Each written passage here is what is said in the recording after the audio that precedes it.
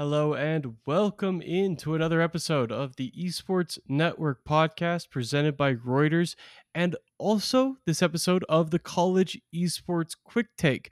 Each week, we want to interview people who are doing really interesting work in the collegiate esports world, and this is one of those podcasts, but we're also cross publishing on the main Esports Network feed as well.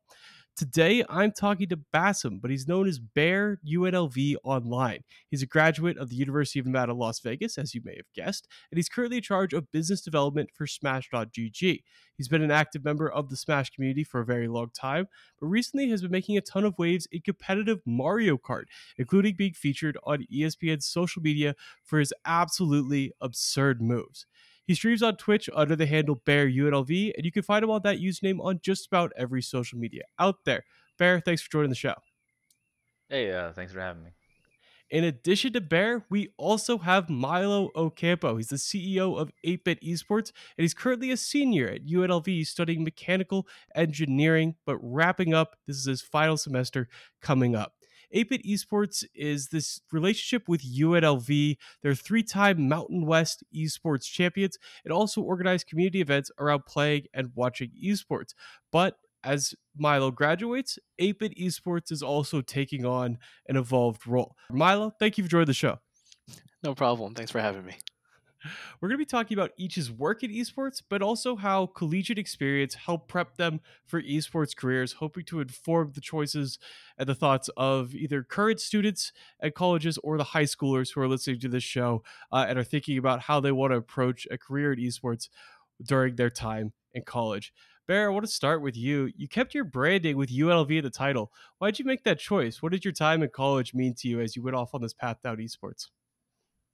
I actually had my full name, part of my Twitter handle for I think my first term on Twitter was like 2010, and then I changed it to my alias and then just added UNLV because there was a million other bears out there, and I was like, well, I'm going to UNLV for grad school, so I was like, all right, well, I'm just gonna keep this as my thing because one, and bear is like my favorite animal, so I was like, I'll just use that, but then. I really enjoyed my time at UNLV as a grad student. I didn't go there undergrad, but being there as a graduate student, it was really nice because the school was very it when I was there, it was like 2000 between 2012 and 2015. It was very much a commuter school. I'm pretty sure it still is, and for the most part, but it really fit for my schedule, and I really enjoyed it, and there wasn't that much people that are out there, so I kept in my handle. There's still people that don't like whenever I say hi on streams, they're like Novolov, and I'm like, no, it's just yeah, it's just University of Nevada, Las Vegas. You can just say Barry, and that's why it's all in all caps. But it's funny because it's nice though because I'll get randomly tagged sometimes during sports when is playing basketball or football. It's really funny. I'll get accidentally tagged by like ESPN. I'm like for like non esports things. I'm like, oops. So I think my name just comes up when you type in at UNLV. Right. But yeah, You got that definitely, check definitely mark really, too. yeah. That's because of yeah, because I was working with at the time. I think when Twitter was doing a lot of stuff, I was working with Panic Global, which was the esports team, and then also Smash GG as part of their like partnerships team. So I think, and I was in like a bunch of articles talking about the Smash community and Evo, and which is the massive fighting game tournament in town here that happens every year, except this year because of COVID. But I think that was one of the reasons why I was one of the people that were verified. But yeah, no, I really enjoyed UNLV. I think it's a great place for a lot of people to find their roots, especially in their hobbies as well. Well, you certainly tied your branding to Unlive Now, so that's that's gonna be great. Yeah, it's in every single one of my everything. It's on YouTube, Twitter, Twitch, TikTok. I mean, Instagram. I kept it everywhere. Just one because no one else uses it, so it's pretty unique. And then it's much easier to find, especially when I'll play online in different games. People will immediately find me because if you search my username, I'm the first person that would show up. Definitely, I'm gonna put University of Oregon in mine. It seems to work. I'm gonna add it to my little handle, and hopefully, maybe that'll drive some more traffic. I want to get tagged. Yeah. Milo, Over to you. How have you seen 8-bit esports grow? Can you highlight a little bit about the relationship with UNLV and what the modern esports club at a university looks like from your perspective over the last over your college career? So, 8-Bit as a collegiate club started back in 2012, and that's when Riot announced their whole ULOL initiative. So the whole purpose of the club's existence was just because my brother and I we had experience in running esports events like throughout middle school because we started running melee events in like 6th grade. So what that looked like in at the beginning, like 2012 to I'd like to say 2018, it was all basically like a free for all. Anything went. UNLV really didn't give us much attention or support for that matter, but even though they were aware that we existed and they loved using our numbers, they didn't really support us because in the end we didn't really need their support because esports was just so new and emerging that the mentors that I had and the support that we as a club were getting came directly from Riot and Blizzard. So, fast forward to 2018 to the present, universities are taking a much more active role in structuring and providing mentorship, which I think is great, because with that level of support and administrative oversight, there's less internal fighting, there's less confusion, and there's more structure to like competitions between like other universities like the Mountain West. So it I've been fortunate enough to see collegiate grow from the grassroots. Anybody can do whatever they want, and if it works, it works. Go tell your friends and go tell the other universities. If it doesn't work, go tell the other universities. To now where everything is just trying to follow the patterns of traditional sports. Definitely. I think that's a pretty common story across a lot of college campuses right now. I mean, I was at school from 2013 to 2017, and I couldn't knock on enough doors being like, hey, you guys have a League of Legends club here. Do you want to do anything for them? And just zero traction whatsoever. And right after I graduated, by 2018, they're an official club, they're getting some more support now. This winter they actually created an esports lounge with all these top of the line computers, this really nice place. It's basically just a LAN center in the heart of campus. So I was like, it's crazy how quickly the attitudes of administrators have changed towards esports over the last few years. Basically, the class of or like the first gen officers from 2012 to 2016, they refer to themselves as like first generation officers. And as the years progress, collegiate's just going to grow because a lot of these first generation esports officers are taking on these administrative roles and supporting their collegiate organizations from a staff or faculty position, which I think is great because the person that's in charge of UCI esports, she was a first generation officer with me, and she's doing amazing things over there and growing the program. Yeah, absolutely. UCI esports being one of the greatest North American examples of a college esports program. They're just uh, so successful and have supported esports for quite a long time. I highlighted them on this feed just last week. Did a program spotlight, the very first one. Felt like a great start. I guess you look at the esports arena they have on campus there. You look at some of the scholarships they offer, some of the competitive success they found. 2018 League of Legends champions, and UCI is a school that I think a lot of schools are looking at and being like, "Oh, I'd love to do what they do." Bear, from your perspective, as you've now been out of school for a while, how do you think students should approach their esports career while they're still in school? What level of being part of a college program, but then also forging things on yourself, would you suggest to a prospective student, say a freshman who's recently entered school, COVID notwithstanding? How would you guide them on their esports journey if their end game is a career in esports? Well, I mean, I would first of all recommend that they approach it with, you know, understand it. First, it's your hobby, and I mean, you can make it a career once you start getting a footing. But the most important thing is just to get your foot in the door. Either being playing or content creating, or joining your local club, or even working with your local club or hosting events, being a tournament organizer. It's something that the route I went through was I was before I became more of a content creator and player was I mostly did was a really bad player in Smash Brothers, but I ended up just hosting my own tournaments because I felt like I could probably do a good of a job, or if not better than other people, and then eventually kind of grew my repertoire from there. So, everybody has their own different paths, and it depends on what game you're doing. It also depends on the community.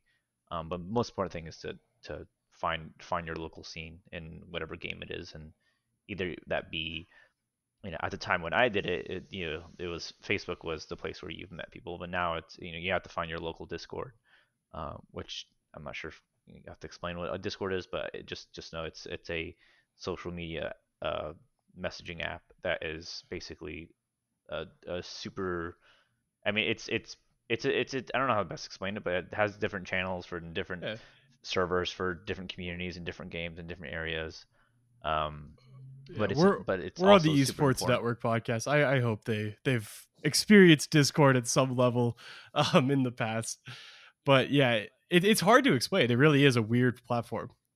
Yeah, but you have to really know your community's talking and be involved because a lot of times, even at events, some people aren't that sociable. And that's just the nature of a lot of the people that are in esports is like it's very rare that anybody's extremely talkative. Most of the time, they're very talkative, through their phones or through a computer, less of like in a person event. And I'm a mix introvert and extrovert, just depending on my mood.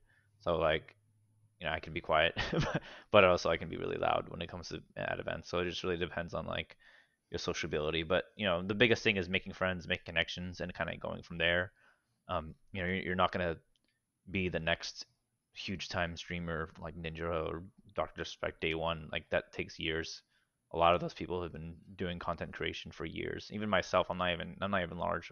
I'm really considered a smaller growing streamer, even though I've been featured on big platforms, and I may seem like I have a pretty good influence on in terms of impressions across my social media uses, but like even then, it's still pretty difficult to break into the mainstream. I think a lot of people forget that like it's the top, maybe honestly top 5, 10%, maybe even 1% of content creators really control a lot of the money in terms of where they get sponsorships and whatnot.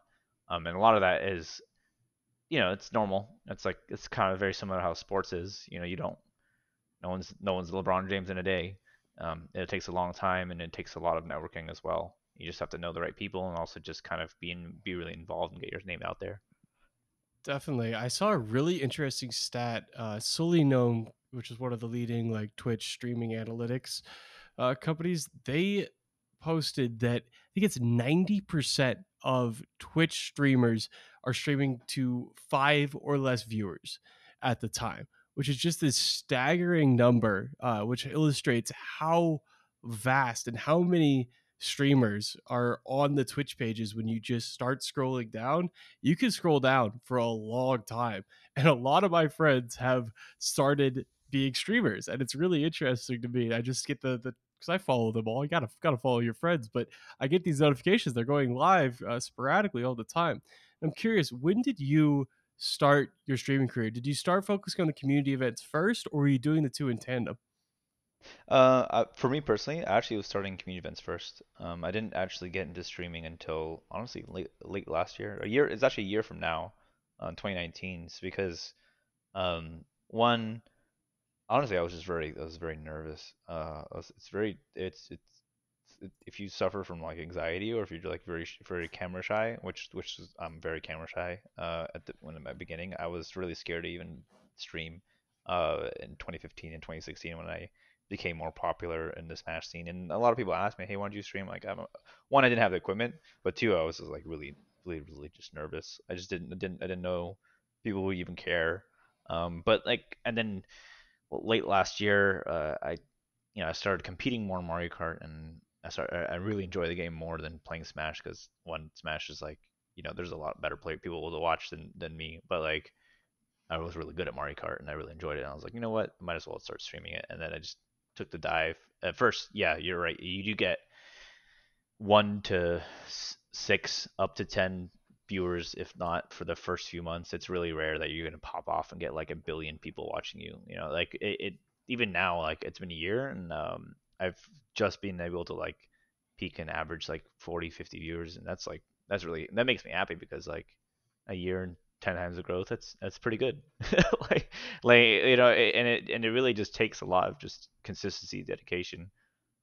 Just because you'll have the way that their path is now is like there's certain levels in Twitch where you make the affiliate requirements, which is basically their system where you can make money, where people can donate, become a subscriber, or just donate bits.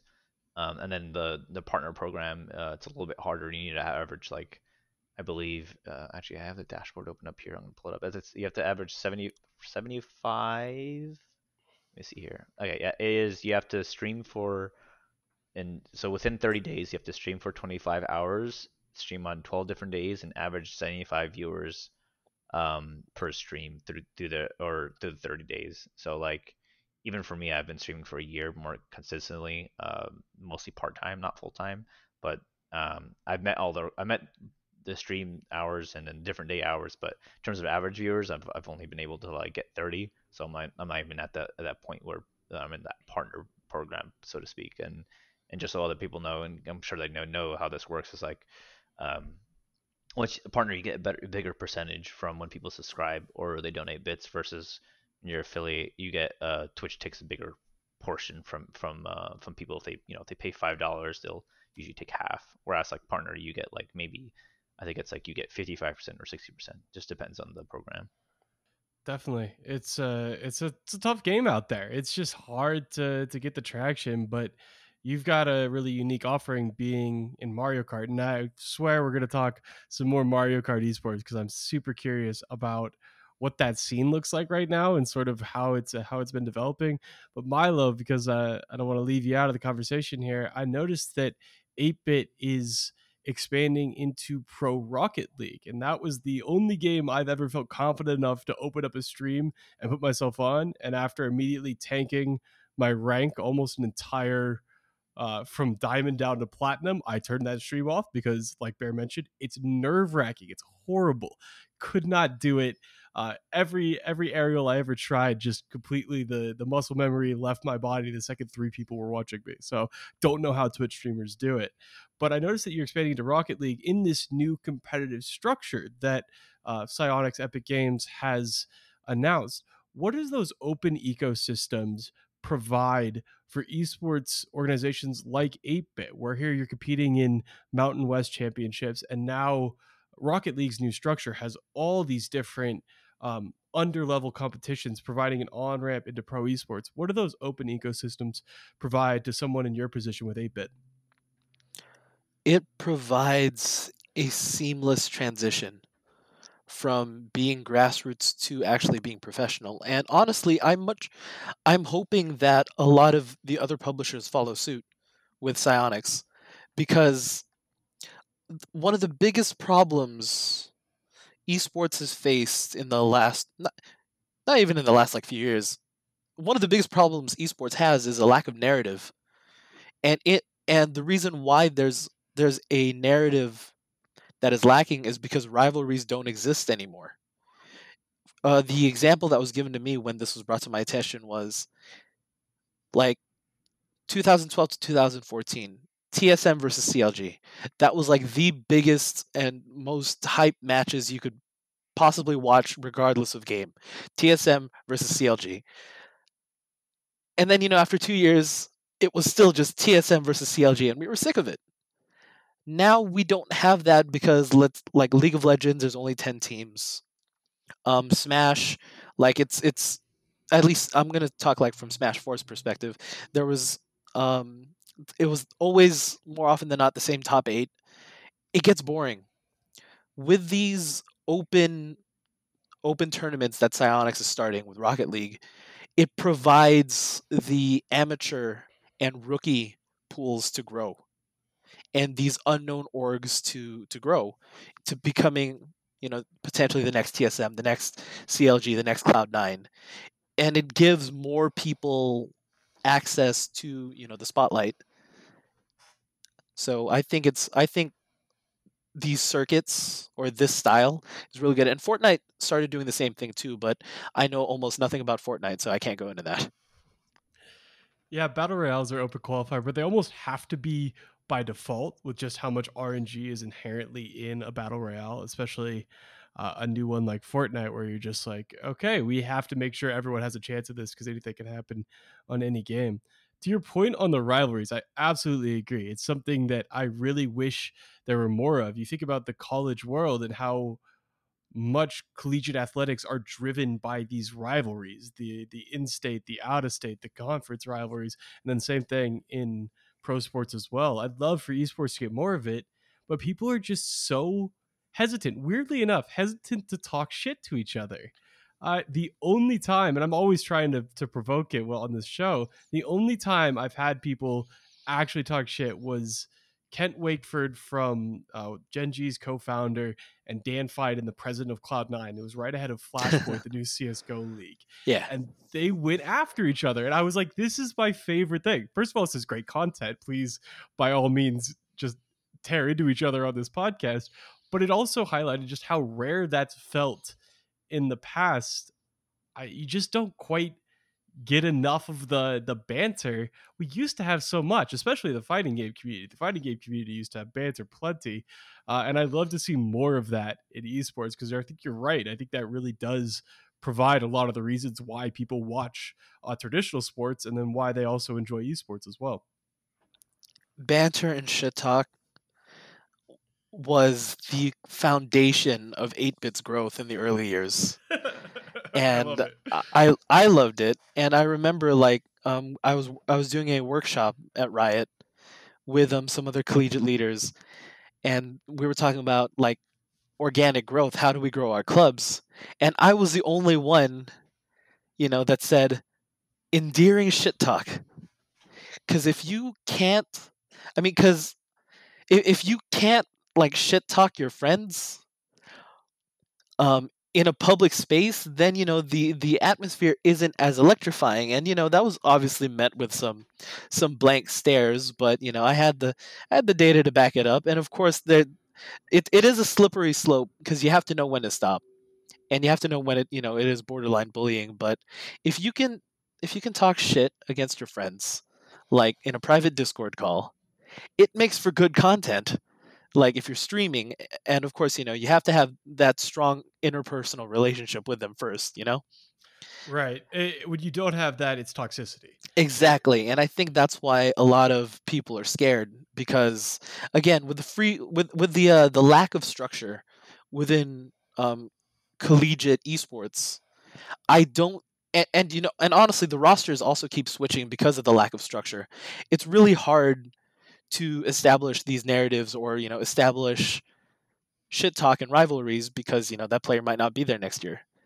I remember during Mountain West, the first one ever, it was just UNLV versus Boise, and I told my teams, like, during the interviews and during the photo shoots, I'm just like, guys, I know we can win. Talk shit, but don't get canceled. He's like, oh, and they're like, okay. So, and the best one was just like one of our supports from Overwatch. He was very charismatic guy. He was just like looking at the camera and he's going, Boise, boys easy. Yeah, free wins, free wins. Oh, I love that. That's good trash talk right there. Yeah. No, you think about it.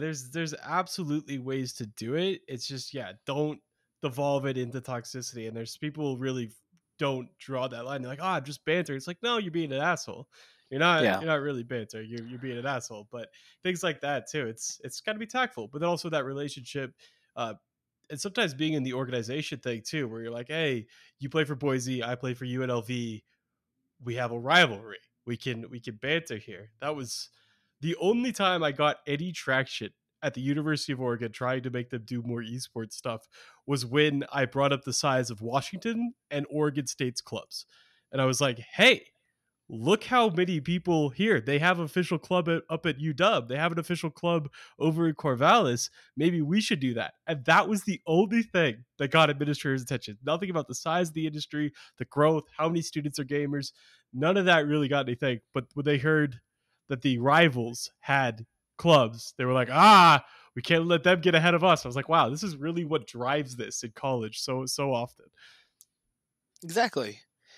And it was something that UNLV and UNR tried to establish in the early years, because whenever we had a homecoming match, I think it's a homecoming match, UNLV versus UNR, it would be called Battle for the Fremont Cannon. Whichever football team won, they'd get this giant cannon transferred to their university and then painted either red or blue, depending on who won. So when, early years, we pitched that idea to Riot, and we said, whoever wins, we get a cannon minion. They loved the idea. UNR has never beaten us. We don't have a 3D printer. They still owe us a 3D printed cannon minion in red, and we're still waiting for it. That's hilarious. That's amazing. Oh, they gotta give them a 3 day. Let them come over. Use your 3D printer, make yourself a cannon, and then kick them off campus. Exactly. All right, Bear, let's talk some Mario Kart esports, because I was completely unaware of this competitive scene and only got it through following you on Twitter and some of your social medias. And now I'm kind of addicted to it. I've been seeking out some more Mario Kart content, and I'm curious where you're at with Mario Kart esports. How long have you been really involved in this competitive scene? Where's your rank right now? And what's something the game needs to help it continue its growth and maybe become one of these esports we talk about as a mainstream esport? Yeah, so Mario Kart in general, the competitive scene has been around for like over like 16 years or so. I'd say the first time people started competing seriously like online and with like other folks is probably during Mario Kart DS and Wii, which is one of the first time that they enabled online for Mario Kart itself. There's actually like different websites that people use. Personally, for me, when I always played Mario Kart when I was a kid. Like the first Mario Kart in the '90s with Super Nintendo with my brothers. Like I'd always it was my favorite game because it was the only game I could beat them in. Because they'd beat me in fighting games and everything else. But Mario Kart, I kicked their ass. So I was like, yeah, I like this game a lot. And I kept playing. I had purchased and I played every single iteration. But for me personally, when I first like, and this is something that's actually pretty normal in my opinion, that happens to a lot of people when they first enter any kind of esports scene, is it's really nerve wracking getting into involved, because it's like you don't know if you're good enough, you don't know if people are worth your time. So it's like at first I was kind of shy to even like be involved in the competitive scene. Um, if Mario Kart during my time, even when I was became more prominent in Smash. So like when I was the esports manager at the currently right now it's called the HyperX Esports Unit in Luxor. I knew about this online thing called Mario Kart Central. It's a website that basically people have free fall tournaments, and they have but their mainstay is 6 versus 6, which is like the competitive standard. So like free for all is mostly like a kind of like a side tournament. Like people really just do it for fun. But teams is actually what like the actual scene is about. Both in right now the biggest Mario Kart competitive scenes is Mario Kart Deluxe and also Mario Kart Wii. Surprisingly, the reason why Mario Kart Wii is really big is because people use an emulator, and then they'll just basically play Mario Kart Wii through it's not necessarily a mod. It's more like a makeshift server that people will be able to play online. So it's pretty decent communities each one. The Mario Kart Wii just had a World Cup a few weeks ago, where I believe U.S. East won, I believe, or U.S. West. I think it was U.S. East. Yeah, U.S. East won. And they had like U.S. East, U.S. West, like Europe, Japan, UK. I think they had no. I think it was like Finland, UK. So like they had a big thing there, and like the way it works in a lot of 6v6 teams is like you'll have 12 races. Um, it's a in a team format. They don't use like the team system. They use like we'll have it be like a free for all race, and then we'll have a bot in Discord that keeps track of the placing, so we know like our team has by the end of these 12 races has 300 something points versus their two something, so it keeps track of everybody's scores. But the reason why you don't use the team mode in Mario Kart Deluxe is because they have team attack off, which we want it to be on, so that way like you can use certain items. But yeah, like for me, so going back to when I was an esports manager, uh, when I first was there, they were really were in need of like new things, and so I told them, hey, like we should do Mario Kart. They're actually extremely hesitant even doing it at first because one, they didn't have the switches.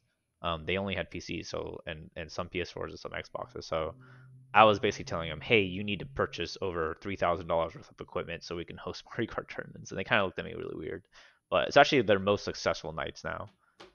They've been running it's called Saturday Night Speedway. It runs usually every Saturday, depending on their schedule.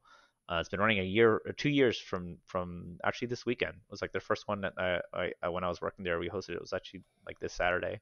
Um, but it's free for all. So but that's more the reason why I did that is because it's more inviting to new players. Because in reality, like even when I first like kind of going back to like the competitive scene now, like 6 versus 6 is very daunting because you're like, wow, I need to find 5 other people, or I need to find a team that's looking for someone. That's scary. Like I mean, if you talk to anybody looking for any teams, like it's terrifying. You have to go talk to people. Like that's like I don't I want hate to that. talk.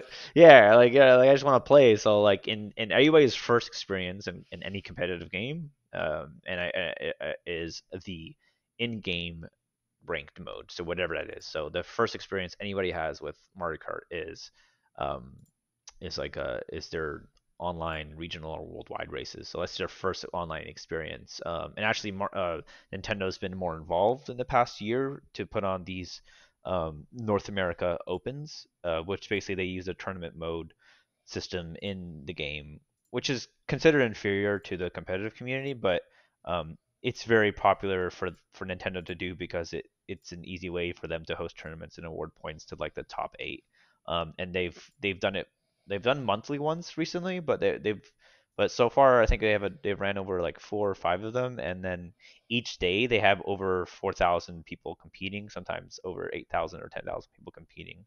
So a lot of people still will still do these, and it's free to enter, and that's a big deal because a lot of those people don't really transfer into like the actual super serious competitive scene, but there's a bunch of good racers. So it's and I've competed in it before. I've never been able to top eight because a lot of times you'll either get disconnected, then you get 0 points, and or you'll just get bad streak of luck, and that's happened to me before. But I've been able to consistently be in like the top 30, top 20 of these, so it's still pretty good out of like 5,000 people. But Yeah, you'll take that all day long. yeah, but coming to the free for all format at the esports arena, the reason why and when that first started, we got a lot of like these new people, and actually a really great thing is a group of players and started their own kind of team here in Vegas, based out of Vegas. It's called Pirate Hackers. And they're a Mario Kart team, and they started because they met fellow good racers at the tournament Saturday Night Speedway at the Luxor, and they decided like, hey, we should form our own team and compete in this thing and do really well. And they've been going on for over a year. My friend's a captain on it. I'm actually part of the team as well, as part of their like B team, because I wasn't as active because I was more focused on content. But I've been a little bit more active recently, so I've been helping them compete in like scrimmages and their weekly um, tournament bouts that they have every Sunday, 66 bouts. But yeah, so in general, it's been nice because you see a lot of growth in both I would say it's more like casual competitive what you see at Saturday up until the finals, and that's probably pretty competitive. But I do think Mario Kart in general has a capacity to become bigger, not necessarily as big as League of Legends in my opinion. It's because you have any game that involves Nintendo um, is has a blocker. Not because Nintendo will stop things per se. It's just because it's always a little harder for people to basically make things big from with a Nintendo IP. It was, and I'm speaking from experience from working with Smash Brothers scene for over a decade. It's very hard, even for those folks, to host their big tournaments and grow the scene. Just because in the past there's been instances where you don't know if Nintendo will do something or not. But they've been pretty hands off recently with most things, so it's been kind of nice to see that. Nintendo is just aggressively does not support esports. I was pretty Well, big not into necessarily they don't. Melee. Well, not that they say they don't support it. They just don't. There's not an incentive for them at the moment. Like the Sure. thing is, it's like a lot of people forget. Like League of Legends, the reason why the Riot supports it is because that's their marketing campaign.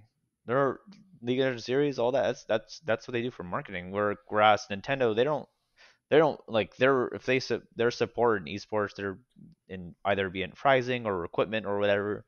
Like they're gonna sell Mario Kart copies and Smash Brother copies, and no matter what, like just people are just gonna buy it just because that's just the nature of it. So it's and the competitive community for each of these games are a very small sliver from based on the whole. Like for example, Mario Kart 8 Deluxe is the best-selling game on the Nintendo Switch. It surpasses any game, and there's over I think like 30 million copies sold of that game.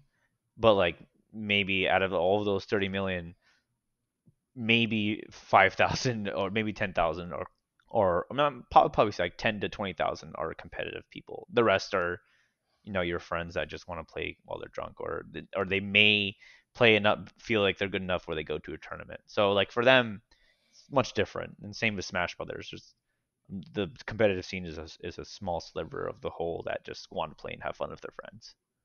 It's just never been the main focus of Nintendo, like you said. How Riot Games relies on League of Legends esports to drive skin sales, and quite a few other. Fortnite's another great example of a game that is literally just using Fortnite esports as a marketing tool. Having a guy like Booga get a $3 million prize pool and getting all the headlines that comes with that is their whole goal. They're taking a loss on it, and that's just never been Nintendo's focus. But I know it has been a headache for a lot of people in the Smash community for quite a long time, as they Yeah. just don't get the institutional support. Same like Melee was the most notable, where it was just like we have this thriving scene for a longer period of time than almost any other esport out there, and we've done it without any developer support, which is just pretty wild. Similar thing to Counter Strike, I suppose, as well, with Valve just being hands off there. All right, Mm-hmm. I want to wrap this up with you both, but I'm going to wrap up on a final question, something that's been in the news a little bit lately, and we're going to be publishing um, this show the week of the 21st, 22nd. So it'll be a little outdated, but just yesterday on the College Esports Quick Takes, that's Tuesday the 18th, I covered a bunch of new moves happening in esports degrees, both in the UK actually, but two new universities partnering with Twitch and with TeamSpeak to help build out their esports degree programs. And as two people who have been involved in esports while being in college, but not taking esports degrees. I mean, esports degrees didn't even exist until a few years ago, and they're becoming more common stateside. Milo, starting with you, what's your opinion on esports degrees and these dedicated pathways to get careers in esports? Do you think they're necessary? Do you think they're helpful? Are you happy to see them? What's your opinion on them? So UNLV does have an esports, Do or they? we do have esports classes, and I helped design it essentially, but it's more entrepreneurial based than a course that actually promises, a job in esports afterwards. I think I can confidently say, even though my voice and my hesitation doesn't represent that, is esports degrees are useless. Not because I want to ruin anybody's dream, but because as someone that has been thrown into the esports industry and has basically carved my own pathway to being in this industry, I took engineering up as my fallback. It was always engineering has always been my fallback. If esports failed, I'd just be a sad engineer. That's what that's how I got through, this whole degree thing. Sad but But rich. yeah, exactly. Sad but comfortable, not rich. But So the reason why I say that these degree paths are useless is because esports is so unique in the sense where we need something, or the industry needs something that every other degree provides, and the vast skill set that people can bring in, whether they're like history majors or liberal arts majors or psychology majors or whatever, or fine arts majors even, all of that applies to esports. So my advice to everyone that would ask me this question is find a fallback, because esports is, even though esports is very open and very welcoming, as Bear said earlier, it's incredibly hard to get your break through it, and you do need something special about you to even get noticed or recognized, to work for Riot and Blizzard. And I'm speaking from someone that's worked for Riot and Blizzard. And I can tell you right now, if you put esports degree in your resume, it's not gonna shine well. What will shine well is I helped grow my esports program. I ran this grassroots event. I was able to solve these problems through critical thinking and open communication, because that's what we need. Everything else can be taught, and everything else can be learned from something else. I agree. I agree with your take, and I think there's a level like esports classes are great, getting a baseline of it. It's when you dedicate, okay, I'm going to take 60 credit hours all focused on esports. I'm like, what the hell are you even learning at that point? Exactly. Like, just join your club, or join your collegiate club if you don't have one. Start it. There's so many opportunities out there to volunteer and to learn about esports. And the only useful thing, and again talking from personal experience, the only useful classes that I see that work in esports are the entrepreneurial classes. Learn to be self-accountable, self-reliant, and a self-starter, because those are the three biggest things that you need to make it in this industry. Yeah. And esports really does reward people who are self starters who find an opportunity like that. There's just not that many established places besides your Riots and your Blizzards. Being a self starter is really how people have succeeded in this industry for quite a long time. Bear, Exactly. what about you? You went to grad school at UNLV. You've been out of school for a little while. Now that you hear about these esports degrees popping up, what's your take? It's a nice, if you, in my opinion, if you choose to have an esports degree as your degree, I would advise to have that as your second dual degree, or having that being your like minor. I wouldn't advise that as your only degree, because one, the industry still doesn't know what they're doing sometimes. There's a lot of people that like, or even people that you work with that think they know what they're doing. They're still figuring things out. Um, I have just my background. I have an undergrad in business administration and a grad degree in public administration. So I've worked in both the private sector and the public sector, and I've made my living through esports for the past basically 4 years because of my experience in other industries, and then bringing those towards esports because I had a really strong passion for it. And I was able to learn a lot of the normal things that you do in a workplace or in an industry, and bring that to my esports career. I feel like personally for me, you're going to be, you may put yourself in a disadvantage if you have that be your only degree. And I feel like if you have it as a minor or dual degree, it'd be great, but I just be very wary of it, especially because you might be even be taught by people that don't know what they're doing. So, like, That's one of the like other. like I don't know That's what true. Yeah. professors are gonna be like actually tell you smart, things they're gonna do. They're probably gonna reach out to people like Milo and myself to bring them in their classes to talk about esports, and then it's like, well, you can just come to our streams and teach you for free. Like, just talk, Exactly. like like I don't have to go to school for that. You can just ask me questions. Like, people always ask me questions all the time via email or my Discord, or on stream. They just ask me, and if I see it and I have time, I usually explain to people. Even at events, like, I'll tell people, like, they'll come up to me like, "Hey, Bear, how do I get involved in esports?" I'm like, "Man, sometimes you just gotta volunteer and just be involved and just get your name out there." And a lot of what these degrees probably won't teach you is that luck is a huge deal in esports.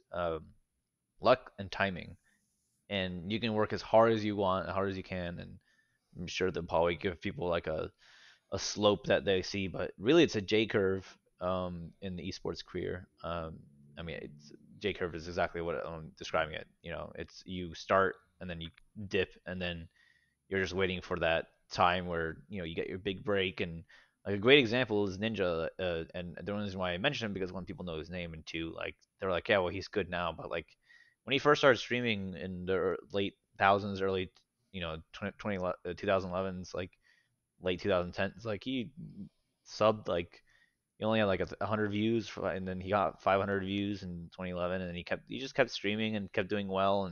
And his really big break wasn't really until he started getting involved in Fortnite. And then also the biggest luck he had was Drake wanting to play with him, and then that exploded his stream. And then from there, kind of he just, he and if you and I saw his streams before, and I saw him, like I wasn't like a huge super fan, but I at least knew of him. And his brand was pretty similar. Like nothing really changed beyond what he was doing. The only difference is he got a really lucky good break and he took advantage of it, and that's a huge thing. And even for me myself, I'm not the best tournament organizer in the world. I'm not the best Mario Kart player in the world, but I had a few lucky breaks and I took full advantage of it because that's what you do in this world. You have to take advantage of breaks you get. Like I, as soon as I get an opportunity to be a tournament director for Genesis and Evo and CEO and the Common Breaker and all these big fighting events, I took full advantage of it because those event directors really were seeking someone that they trusted and wanted and had opportunities. So I definitely wanted to go in there. And even with like Mario Kart, like um I'm definitely not the best Mario Kart player in the world, but right now I'm one of the most known, I guess, because people have been featured on multiple different things in Kotaku and ESPN because of opportunities that I decided to seek for. And I think that's also very important to note is that you need to also make sure you're in those correct timing. And you can't control luck, but you can at least try to figure out a way that you can be in those positions where you get a lucky break. Right. Position yourself in an esport where it's popular. Like you mentioned, 30 million copies sold. People aren't as familiar with the competitive game. But when you see a highlight, like one of your clips, they're like, oh, wow, that's incredible. Like I can tell how good that guy is at that. And it's not a place where you're in war zone competing against, thousands of other Twitch streamers. And maybe Yeah. it's a smaller community. Maybe the cap isn't as high. The top Mario Kart streamer doesn't have as many as the top Warzone streamer, but you might be able to differentiate yourself, position yourself in a place where you can land those breaks. I absolutely Yeah. agree. I think that's Yeah, good advice exactly. for And sure. like even now, like personally for me, like there's been times where even from my plays and from my content I produce and being consistent with it, it's been to the point where it's been shared to um like different comedians, because a bunch of comedians now play Mario Kart because they're in quarantine. So I had the opportunity to play Mario Kart with like Ben Schwartz and Aaron Hansen from Game Grumps, and we've been just we talk together and we're having fun. And I don't know if you know who Ben Schwartz is, but he's a Yeah, voice of Middle Sonic. Ditch and Swartz, Hell Yeah, yeah. the yeah, improv, so yeah, good. exactly. Yeah. Yeah. So yeah, and then he's hilarious, and I've been able to play with him and Amir from previously from Jake and Amir, and then these guys, these guys, the reason why they know of me is because someone linked them my content, and then they're like, hey, you're really good, can you teach us how to play? And then I was able to give them tips, and we play from time to time. Obviously, when you get a break like that, you try your best to want to respect their, you know, their brand as well, because they have their own brand, but also just to it's great because you were able to be friends with these folks as well, because at a time like it's nice that someone wants to play games with me. It doesn't they don't have to be a celebrity, but even then it's just nice that you get that um you get breaks like that. And like that's not my Drake moment. I'm not looking for that. But if that does happen one day, like, and becomes that happens for me, I'm like, oh yeah, that's cool. Like it could happen to anybody, to be honest. Really, in any game, it doesn't have to be in Fortnite. You can be whatever you're most passionate about. That's kind of like, I guess we're closing it up, but one of my final words is, I think, just focus on whatever you're most passionate about. No one wants to see someone that's kind of half-assing streaming or playing a game that they don't really like. If you don't like a game, just don't play it. Like no one will stick around if they can tell. Especially when you're creating content for something, they can tell if you're not enjoying it. And people like watching people having a good time. Like that's just when they consume content. That's what they want to see, especially when it comes to live content. Yeah, that's been the success of Fall Guys right there. It's a bunch of people. It's not a game that's particularly intense, but it's enjoyable to watch, and people are having fun playing it. And that's just that at its core has created just this massive amount of viewers for all these Fall Guys events. So, Yeah, uh, even today, like Tim the Tatman, he's a huge notable streamer in first person shooters, but he's been playing Fall Guys for the past week and he never was able to win, but he finally won one today and he peaked over he peaked at 342,000 people watching him get one win in Fall Guys, and he had an average stream of like 209,000 people, and basically people watched him for at least like an hour, which is what the average is, which is wild. Like this guy, he wasn't even good at the game, but he was just right. he was notable enough, and he was playing a game, and people got interested in it, and that like you had over 340,000 people watching him finally get a win, and that happened today, which is Wednesday, August 19th. So I'm sure he'll probably win another one by the time this gets aired, but um, I hope so. For Tim's sake, I hope so. Yeah, but in general, like that's just that's just the content that's created, and it's and more importantly the passion that was shown, and people could relate to that passion. Definitely. Speaking of gamers that really had their big break, he used to stream World of Warcraft back in the day, and he's one of the mini streamers that had that break with Fortnite specifically, and then Ninja being a big one, streaming with Drake. But just the Fortnite craze raised all of these guys: Tim, Tfue, Lupo, Courage, even to these extra levels, just with how big Fortnite is, and that's that's going to keep happening. Fall Guys has sort of focused on a lot of the main streamers, but we're going to see more and more people who pop up and are like, wow, that person came out of nowhere. It's just about positioning yourself and hoping you get lucky, like you mentioned. So yeah, want to wrap up the show.